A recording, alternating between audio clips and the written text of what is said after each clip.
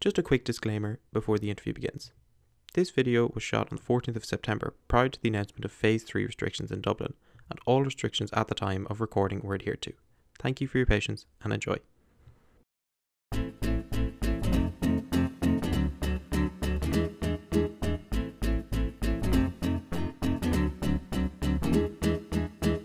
Hi everyone, and welcome back to 404. In this episode I had the opportunity to sit down with the current Labour Party TD and one of the many new faces to the Dáil, Duncan Smith. Would this be my first opportunity to interview a recently elected TD in a little over a year, I wanted to ask Duncan about what it was like running as a first-time candidate, the pressure of taking over from a long-standing and well-established senior politician in Brendan Ryan, and what his thoughts were on the country's new government. This episode's a long one, but it contains an amazing array of content, so sit back, relax, and enjoy.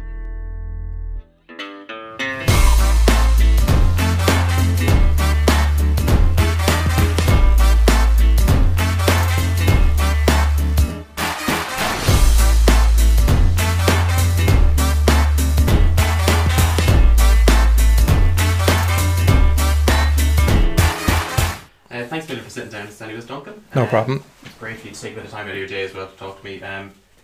First of all, I want to talk about, just before we get into all the politics and Labour and everything aside, if somebody didn't know who you are, how would you describe maybe yourself and your core values? My personality, or are we talking core political Well, values? core values of just in life in general. I think I'm a committed person. I think there's a bit of a kind of grumpy contrarian to me as well, but I'm loyal and I'm committed, and I think I like dealing common sense as well. But yeah, like that would be kind of like maybe core personality traits. But in terms of how that transfers to my political life and the values, I do. For me, what inspired me to get involved was kind of trying to stick up for the underdog. I feel Ireland generally always feels like an underdog, and there's a lot of people out there, a lot of groups out there that need a voice, that need assistance. And when I decided to get involved in politics, I didn't know it would take me on this road to where I am now, but once I started, I felt I was on the right road and I was doing what I should be doing. And I feel when I can give voice or help people, that kind of commitment and that loyalty and that bit of contrarian, grumpy element to me, I think actually helps in terms of getting the work done. So you joined Labour back in 2008, I did, and then became a councillor subsequently in 2014. Yeah. So you've really seen the party in its highest highs and even some of its lowest lows. Yes, yeah. I suppose I joined just after the economic collapse, just after the bank guarantee around that time. So I just bought with my partner, now wife, we just bought our house down in Swords. And we're just going on with our lives, and then everything happened, and I just felt very vulnerable, and I just felt I needed to do something. And I've said this before, I know, at this stage a number of times, but that was the spark that inspired me to go from being someone who talked about politics, was interested in it, had my own views, to actually getting involved, actually stepping over that precipice and actually signing on the dotted line and joining a political party. Yeah. Well, there's a big difference between, first of all, joining a party and then deciding you're going to run for council, or as you did then later on for the Oireachtas. But how did you first of all come to the decision that you thought, okay, well, I'm going to run for council? Because it's not an easy decision to make, stepping from a private life as a member of a party then out to the public life. There was a number of considerations that were happening at the time. We'd started to plummet in popularity and things were getting very, very difficult for us. And it was obvious to me that we were going to be losing a lot of seats in 2014. And that said, in terms of where I lived, people my age, I didn't feel that we were being represented in kind of Swords, where I ran in the local elections in 2014. And I lived and continue to live in the north end of Swords, very young population, young families. And I never felt that we got the attention that we needed from the council, and that voice wasn't heard. So I was inspired just by my day-to-day life in terms of what I felt we needed in terms of infrastructure. And there was a great campaign, a Swords Needs Playground campaign, which was not organised by me or anything like that, but I saw what could be done when people of my own age, in my own area, really got together and fought for community infrastructure. And that combined with, I felt the Labour Party needed to put forward new faces, that people will support someone new if they're genuine and if they're putting themselves forward with passion. and I think just about got that balance right, and I got the 9 to 9 seats with a few votes to spare. But it was that, like, I genuinely was becoming very concerned about the party, where the party was going, the future of the party, and if we didn't run young candidates or new candidates in that election and subsequent elections, then we would find it really hard to come back, because it was very obvious that 2014 was going to be bad, and the subsequent general election, whenever that was going to happen, ultimately did in 2016, was going to be very bad, and both proved to be true. Yeah. Well, you're obviously one of the new TDs in the Dáil this term, and I have to bring it up, the recent poll numbers have put Labour on 3% recently from the most recent Red C poll. Yeah. And you talk about, the party needs to kind of almost reimagine itself to bring more younger voices in. Do you feel that the recent poll numbers have reflected all the work you've been putting in, or? No, they haven't, and they continue to be really disappointing. And anyone who says they're not disappointing, or they don't make you angry or sad or anything, is lying. Like, it really is disheartening, because like, we are doing a lot of things right behind the scenes at the moment. We've had new staff come in, and I think, since the general election, I think we've been very vocal on issues. I think we're on the right side of issues. I think we've pushed stuff, like personally, like I did a lot of work on the face masks issue and getting that back on the agenda. So real stuff that has had a tangible impact. And, I'm feeling when I'm talking to people, or when people are contacting the office, or even through family and friends, that there is a positive feeling out there more towards Labour now, that they're saying things like, I don't know, in fairness, you're out all the time, or you're very good on that, or so Kelly did this, or so that sense that we're doing something better is definitely out there, but it's not it's not coming up in the polls, and that's bitterly disappointing. And I'm not going to gloss over that, and there's only so long that can continue, because the first election I ran in 2014, we got 6% nationally. I got 4.9% locally. So like, I've always run when our polls have been desperate. But it's something that needs to change, needs to improve, hopefully as soon as possible. But we are doing a lot of things, I think, right, and I think if we continue to do them, I don't think they'll stay that way forever, because I do think the Irish people, when they do see whether it's an individual or a party or a group doing well, and and doing things with conviction, and if that matches their views, I think the support will hopefully start to come back to some degree. Fingal has always been kind of a sort of a stronghold for Labour, in a sense. Like, they've always had encouraged elected representation for, I think, the guts of 30 years. And obviously Brendan Ryan, before you, was a long-standing member of the Dáil for around 8 years as well. Is it? Now, I only ask this in the sense because I interviewed Noel Rock last year, and he's obviously at the time, he was only recently coming into Dublin North West. I think it had been first Fine Gael candidate since the 1970s. Yeah. And he talked a little bit about how it's always very daunting to know whether you'll keep your seat, especially in an area that you're the third seat coming in, and it's always kind of fighting it. And you, in the most recent general election, got in on the 5th seat, which is obviously nothing to scoff at. But do you ever look at the polls and get worried that maybe that will have an impact come if there was another general election, say, in the next few months or the next year or whatever, that you may lose the seat? First of all, if I could just say, just on Noel Rock there, I'm good pals with Noel. We grew up in the same area, that we didn't know each other, but we both worked in Leinster House at the same time, and then we both ran in 2014 at the same time, and we think we were the only councillors who were elected in 2014 who were new councillors, and we had 2 incumbents from our same party running in our wards, and we got in.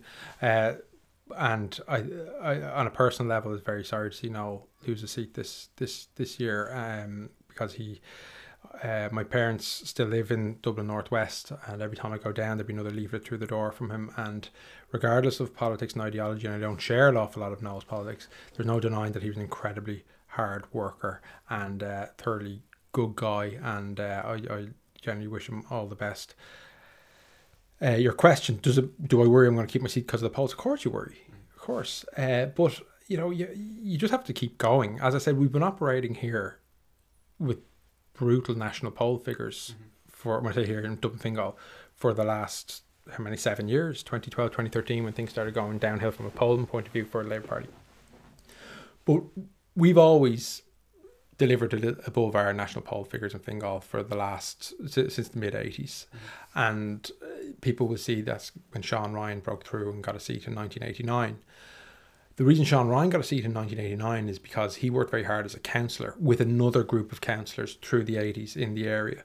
So we built that platform up. And what we always have had since then is a really strong group of councillors. So we've Councillor Sean O'Ruddy here, who's new, and she's fantastic. We've Breen McDonough, who's just entered the second term in Portmarnock, who got the highest Labour vote in the country. Fantastic. Rob O'Donoghue, who topped the poll with votes out of Rush and Lusk. Absolutely fantastic. James Humphreys has taken over from me. He's absolutely hit the ground running. I'm forgetting someone. We've a local area rep, Karina Johnson and Donabate Portran, who just hit the crossbar, didn't get elected last time, but will get elected next time. And we've always been on the ground. We've always had a strong local advice clinic system, which has been very important, because Dublin Fingal, it's not like a Dublin urban constituency. It's not fully rural either. It's like we've 8 distinct towns, there's 8 distinct communities, and then we have the villages and the rural communities as well. But we've always made sure that we had a presence in each of those towns, our TD, and I'm looking forward. My clinics will be starting in 2 weeks now. With COVID, there's been a delay in getting that going. So we put in place as much buttressing and bulwarking against the national poll figures as we can in Fingal, and that means meeting as many people as we can, doing our best for individuals who come to us with individual representations, and giving that kind of personalised local kind of political service, which I think we've done better and continue to do better than anyone else, and that's been really, really important. But yeah, like if I spent my life worrying about keeping my seat because of poll numbers, I wouldn't sleep a wink, So I just have to every day just have to get up and just keep doing the best I can do, and that's trying to be a strong presence in the Dáil, and also balancing that with working with the councillors with a strong organisation in Dublin Fingal. And if we do that, we're just giving ourselves the best chance, And if I do well on the Dáil, hopefully, and I do well in my areas of transport and climate action, everything, then hopefully people might see that around the country and say, I like what that person's doing. I used to vote Labour. I might give them a chance next time, and maybe that's how the poll figures will go up. Look, we can just keep trying. Just to go back a little bit now to November 2019, where you contested the by-election in Fingal. Obviously, at the time, I think it was kind of common knowledge that possibly you were going to be taking over from Brendan Ryan come the next general election. Possibly the by-election was obviously looking to gain another seat, but was also a chance to get you out to see to see constituents from all over Fingal and try and get your face out there. But just walk me through a little bit about how did the whole decision making around you taking over from Brendan come? Was it more he wanted to step back from political life, or was it more Labour put forward yourself and asked Brendan if he'd be okay with it? No, it was actually neither of those things, actually. And thanks for the question. It's a good question, and I'm glad to have a chance to answer it, because Brendan's been magnificent through this. And if people knew how Brendan acted over the last number of years, but particularly the last year, it's a template for how many TDs across all parties should be acting or can act, in terms of encouraging younger people not only to run for the council, but also when to make that decision if they feel that it's a time in their life where they need to move on, but also we have to keep a seat and then also back someone new. There was a huge amount of responsibility on Brendan. Brendan kept his seat in 2016. He was the only non-Labour minister to actually hold the seat. So that was based on Brendan's work. And I worked in the office with him and Lisa, and then we had the councillors and our organisation here. That seat was kept through dogged hard work. So the expectation would be that if Brendan ran again, and he was a selected candidate because we expected an election within a year of 2016, that Brendan would run again. Of course, we didn't have an election in 2017 or 2018. So the locals came along in 2019, and we had a really good locals up here. Again, we nearly got everyone over the line, but we had a good locals. Claire Daly got elected that day, so we knew there was a by-election on the horizon, or we believed there might be a by-election on the horizon. Again, we didn't know there'd be a general election first. So we cooled our heels over the summer, and as an organisation, all this was done as an organisation, and Brendan led. And within the councillor group, it became clear that I was the preferred candidate. And that was done by consensus. And, I was happy to put myself forward after a long summer of thinking about it. And it's a lot to think about because, again, I wasn't predetermined or to necessarily go to be a TD. With the by-election presenting itself, I put forward as a candidate, and then, but we were very clear Brendan was still a selected candidate for the general election. But if the by-election went well, we'd have a decision to make. Now, we fought ourselves into contention in the by-election. It was clear early on that Joe O'Brien was going to win the by-election. There was no doubt about it. But we fought a really good campaign. And usually if a Green does really well in the by-election or something, that Labour will go down because we share a number of votes. But our vote held, I think, got 15% in that by-election, which was really good for a by-election, and we were really happy with it. And it was a very positive campaign, and we got great reaction at the doors, and we really came off the campaign buzzing after it. And look, if anything, we feel we're in good health in Dublin Fingal. We felt good. But we had a decision to make then, and Brendan ultimately had a decision to make. And he said to me, look, I'm going to think about this, to weigh everything up. But at the end of the day, I didn't win the by-election, So, and at that stage, it became clear an election was coming down the tracks pretty quickly after Christmas. We all expected one in early 2020. But truth was word, he came back the first week of January and he said, look, I've thought about it, spoken, and we think you should run. We think you can hold the seat. And that was it. And I was selected. And then he went hammer and tongs for me. Like, no one worked harder. He directed my campaign. He gave me great advice. He was up morning, noon and night. Didn't hold anything back. Rang everyone, knocked on every door, pulled in every favour of people he'd worked for over the years for support. And we, again, in an election which Sinn Féin, ran away with it, and the Greens got the green wave, and everyone had a wave except for us. We managed to hold the seat, and so it didn't feel like a victory. Like, there was so much pressure to hold the seat. I wasn't like I may have been a new candidate, but this was something we had to hold. It wasn't going to be anything extra. So, we pulled it out of the bag through a number of factors, not least the way Brendan approached that whole period from the locals right up to that general election. It was fantastic, and everyone was on the same page. Everyone was working together, and that's something that doesn't always happen within a party. And I think we can be proud of ourselves internally as an organisation, and Brendan particularly in terms of how those few months went. Because certainly in Fingal, at least before the general election was called, I think it was fairly obvious that at least the two guarantees of people who were going to get seats was Darragh O'Brien and Joe O'Brien, because he won the by-election. And nobody, I suppose obviously a lot of people probably saw the Sinn Féin wave coming if they had all voted for Sinn Féin. But that was also kind of out of the blue. So that it was really down to those last two seats, both between yourself and Alan Farrell. And even there was slight contention as to whether Alan might hold his seat because Fine Gael's vote had been declining in the area. But can you describe a little bit, because obviously it was really tight anyways at the end between for the fifth seat. So was it more a sense of, did you find yourself celebrating that you got the seat, or was it more relief that you'd held on to it, as you were saying? It was relief. It was 100% relief. Because I said, being involved in this organisation and being I was constituency organiser, and then I worked in the office with Brendan Ryan. I directed Brendan's campaign in 2011, 2016, working closely with the councillors and the members. You've been through this journey together, and everyone has put so much into it. You're carrying their work and their expectations, their hopes with you as well. So it was, and the way the count went, and I went into the second day, it was relief. There was also I had stuff going on in my personal life at the time. My best friend had fallen very ill a couple of days before the election, and then he subsequently passed away about a week later.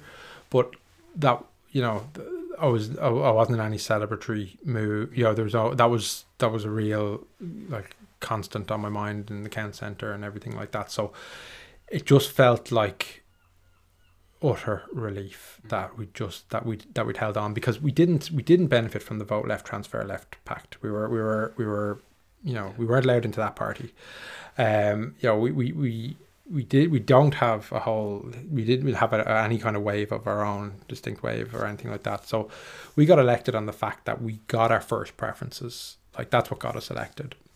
And then we got in between the second Fianna Fáil and second Fine Gael candidates, and we just picked up a few transfers along the way, and that's what got us over the line. But, you know, we didn't benefit from any massive transfers from anyone else on the left, which was a shame. Even after you got elected, like, Labour had a very busy few weeks after that, because Brendan Howlin subsequently stepped down as Labour leader, and you were one of the 2 TDs, I believe, was to nominate Alan Kelly. Yeah. How describe maybe what was the atmosphere like with Labour at that time? Did you all know that Brendan was going to step down, or was it a complete shock? No, I didn't have time to catch breath to even think about it. It was so quick.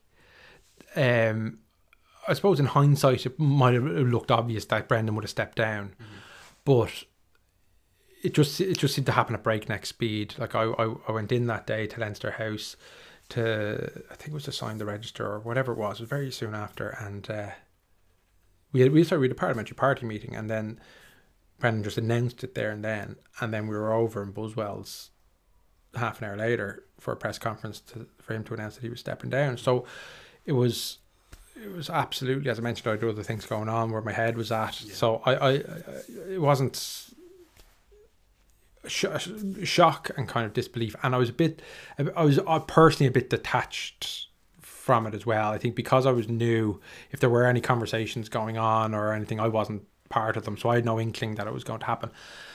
And I was very disappointed. I feel Brendan Howlin, I think history within the party will judge him very well, because he did an awful lot of things to steady the ship. And we had a very good local elections last year, which kind of goes underreported. We sent out 36 sitting councillors. We came back with 57. Like, we got an awful lot of councillors elected. We got a lot of new councillors elected. Like, Brendan was a big part of making sure we were organisationally sound for that. We had a decent by-election. Like, I did well, John Maher did well in Cork, George Lawler did well in Wexford.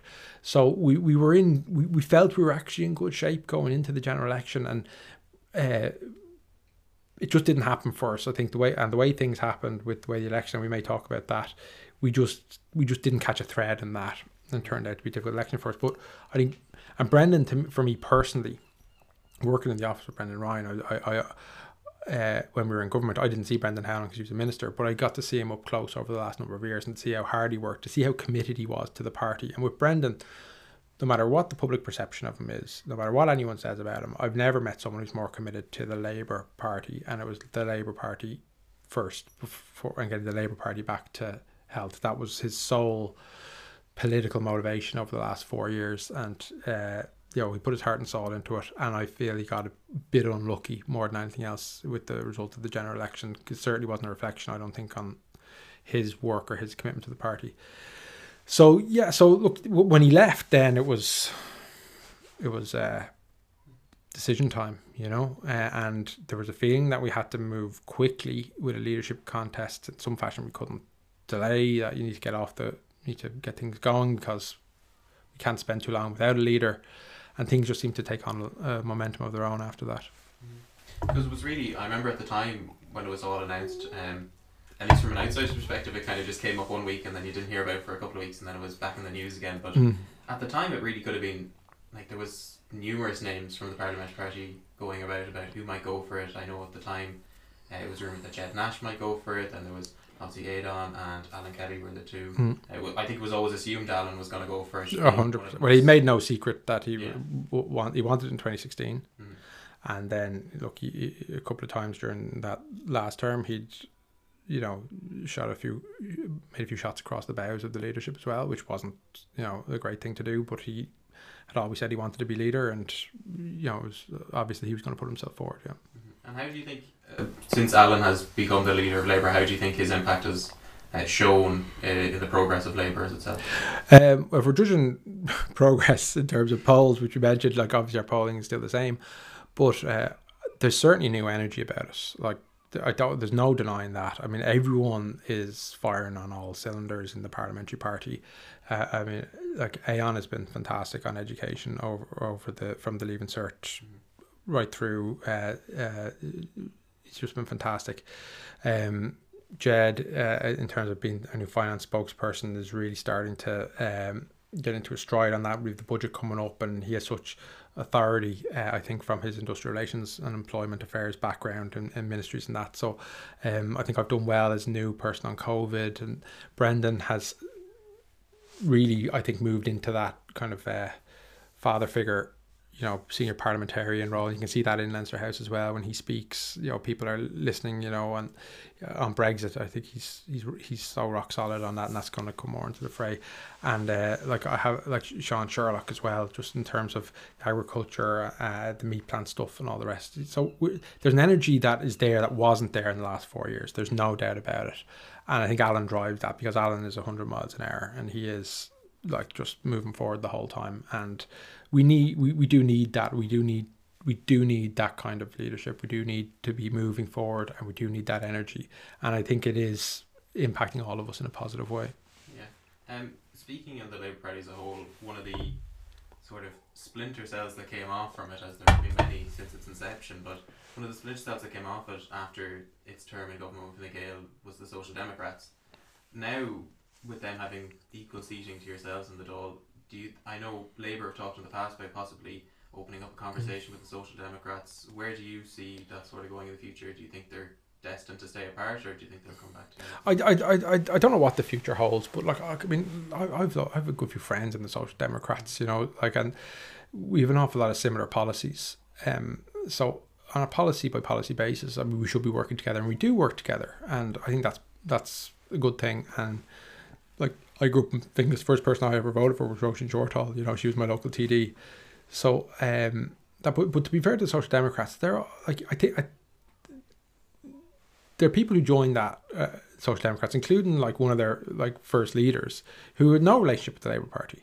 You know, so yeah, we have to be fair to them as well in terms of their identity, and you know how they've evolved over their 5 years in existence as well. And I think it can annoy both of us that when it comes to the media after every poll, it's like, oh, sure, why don't they merge? Sure, there was mergers in the past. I mean, the merger of Democratic Left into the Labour Party in the 90s is a world away from the situation that exists at the moment between Labour and the Social Democrats. And I think the media like to stoke kind of personal rivalries and personal enmities and all this kind of stuff between the two. Like, as someone who's new to it, I don't have them. I don't want to have them. I didn't get into politics to row with people I agree with. You know, I got in politics to stand and have the rows with people that I oppose politically, and you know, do it stridently, but do it with respect and that. But you know, I don't look at the Social Democrats as like my enemy. I look at them as like, we're on the same path. Yeah, we're running under different banners and we're running under different flags. And if we're running in the same wards or the same elections, we're going to be fighting for the same votes. And that's just the way things are at the moment. But let's see how things go. Let's work together on some campaigns as they present themselves. And you know, I think we both have common enemies, you know, or not enemies. You know, we got into politics to stand up against other types of politics, not to stand up against each other. And I think it only plays into the hands of the traditional parties, maybe Fianna Fáil and Fine Gael, but now it plays more into the hands of Sinn Féin now more than anyone. If Labour and Social Democrats are locked in a little like internecine civil war, you know, I mean, that helps nobody but those bigger parties. Yeah, just to also touch on briefly, I was reading while researching an old piece from the Fingal Independent, in which it was just before the government had been formed, and you were asked briefly on whether you think they'd work, and you thought maybe, and quote is, I believe they will. I believe there's a good chance the parties will work together well, but the proof will be in the pudding. We'll have to wait and see. So that's this current government. Yeah. So looking back on, where do you think now, with the proof kind of being there now, how do you think it's going? I don't think it's going well, but maybe not for the reasons I thought.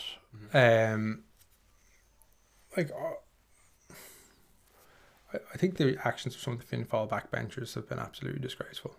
Like, they're playing both opposition and government at the same time, and they're being massively disloyal to their leader, Micheál Martin, and they just look totally lacking in match fitness. You know, they look totally ill prepared for government. They for a party that should have been rebuilding over the last 10 years, they look tired, they look divided, and they look lacking in ideas. And I think that's been a surprise to me. I thought Fianna Fáil would be the ones that would come with the energy and with, you know, would lead in this, and that Fine Gael would be the ones that would maybe be a bit tired or take the step back. But it seems to have been the opposite.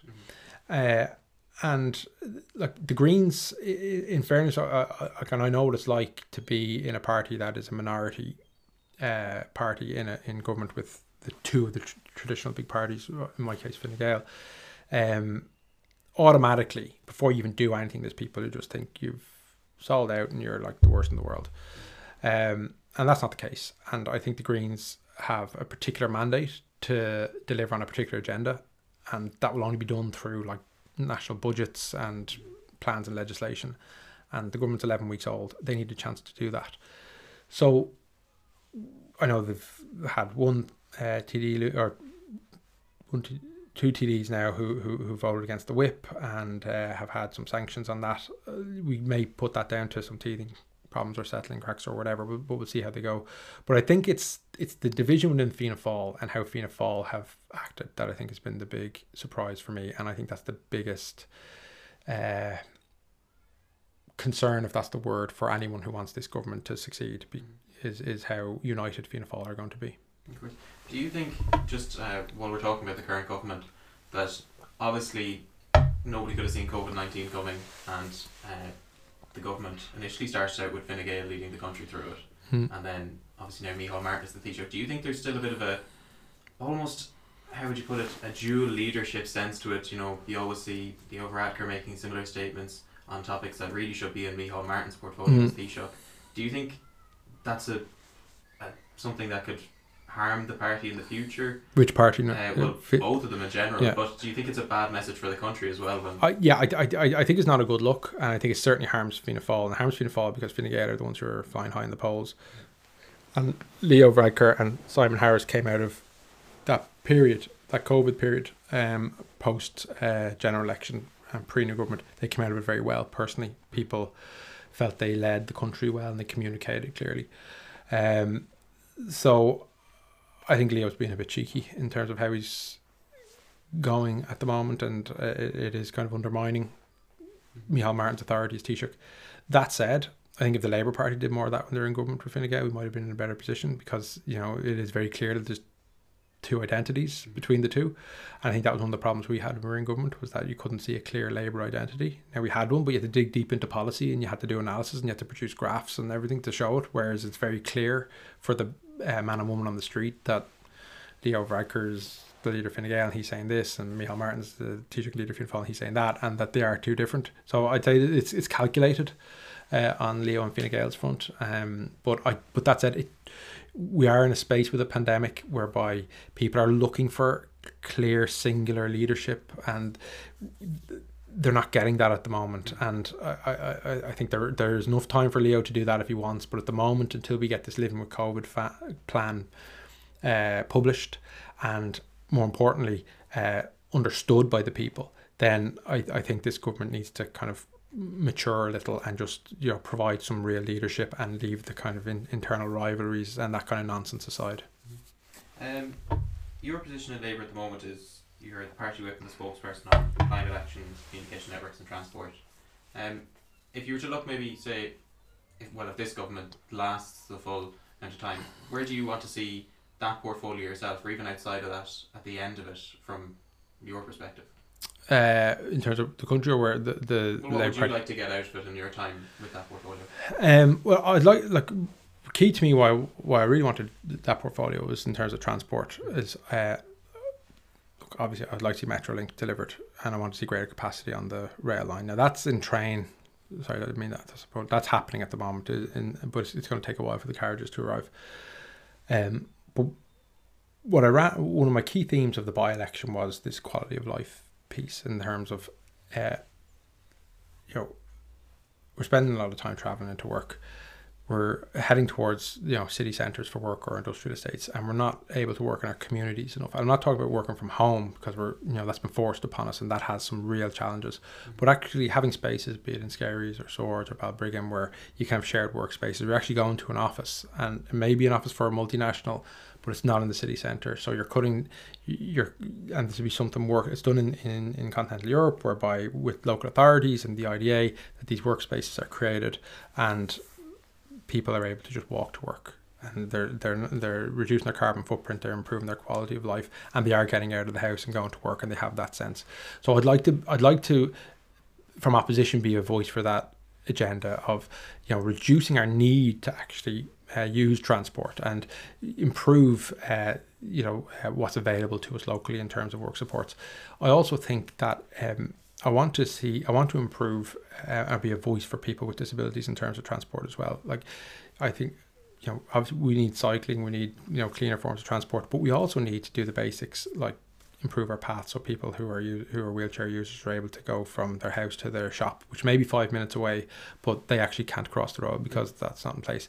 We don't have disability officers in our local authorities advocating for them through development plans or operational budgets or anything like that. And this is something where I see I can actually be a voice, because I'm not in government. I don't have my I'm not in charge of the purse strings, or I won't be directing government policy. But from opposition, whilst holding the government to account on those big things, if I can really push those agendas forward, I think I'll be pretty happy with myself. I'm still reading myself into the climate change agenda. To be honest, I'm meeting with an awful lot of groups and doing an awful lot of reading, and I'm not there yet, being perfectly honest with you, in terms of, you know, having expertise or real authority on the issue. But like, it is fascinating. It is where we need to go, and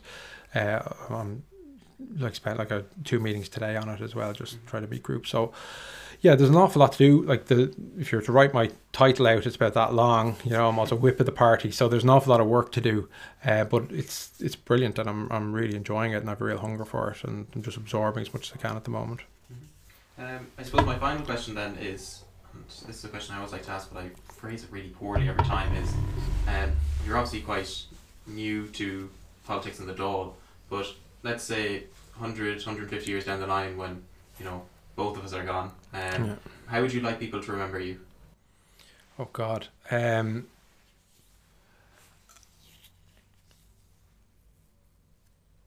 don't know. It's interesting. That's a really interesting question.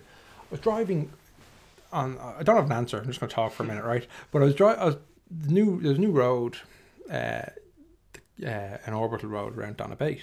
And I was driving there with my wife the other day, and I noticed it had the stone. This road was opened on by Mayor Owen O'Brien. And my wife said, "Oh, you were never mayor. You never had your name written on that.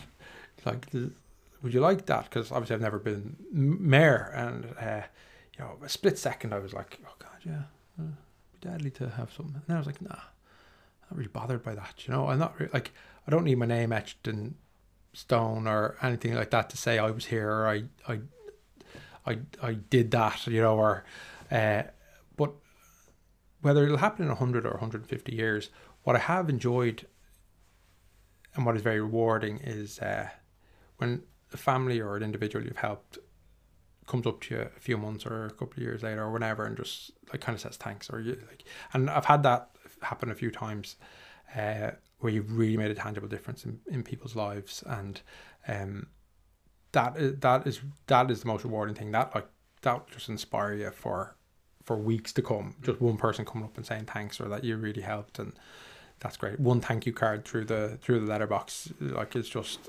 fantastic. But like, in 100, 150 years time, I don't know, there could be an election, you know, next February, and I could lose my seat, and I could be like a table quiz question in 20 years. Who's the shortest TD in Fingal history? You just, you know, like, I just don't know. I mean, if the Labour Party comes back to a position of health and sustains itself again on healthy numbers, and if I can feel if I've played a part in that, I'll be happy with that, because that won't just be bringing the Labour Party back for the Labour Party's sake. The people, if the people will only vote for a party if the party's actually saying something. So that will mean I'll have done something with the Labour Party that will have resonated with people, and people will believe again and will come back and will say, yeah, we do need a strong democratic socialist or social democratic party, whatever way you want to describe us, but we do need a Labour Party. And Duncan Smith was a good part of that team at the time, and he helped get them back. You know, I from a Labour Party point of view, I'd like that, because I think that would, I suppose, reflect maybe a broader influence on politics in Ireland, in that, you know, people felt, look, they were really low, they'd really hit rock bottom, but they came back, and, you know, he was a part of it. I think that'd be nice. But I don't need my name on a rock beside a road.